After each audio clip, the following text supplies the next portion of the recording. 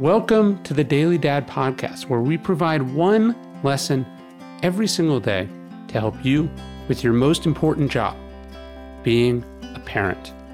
I'm Ryan Holiday, and I draw these lessons from ancient philosophy, modern psychology, practical wisdom, and insights from parents just like you all over the world.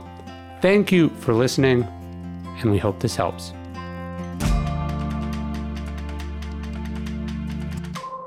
Teach them to be particular.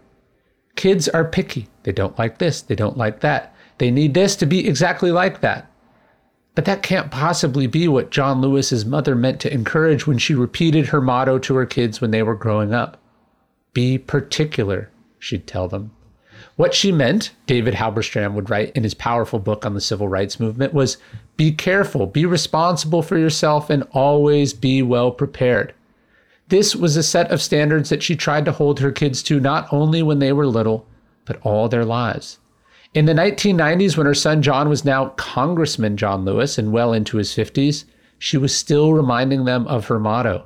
When John faced off in a series of political fights with Newt Gingrich, Willie Mae Lewis called her son and said, "Now, Robert, I want you to be particular with that man." Meaning again, as Halberstam writes, that he was to be careful in his criticisms of Gingrich. Any attack had better be factual.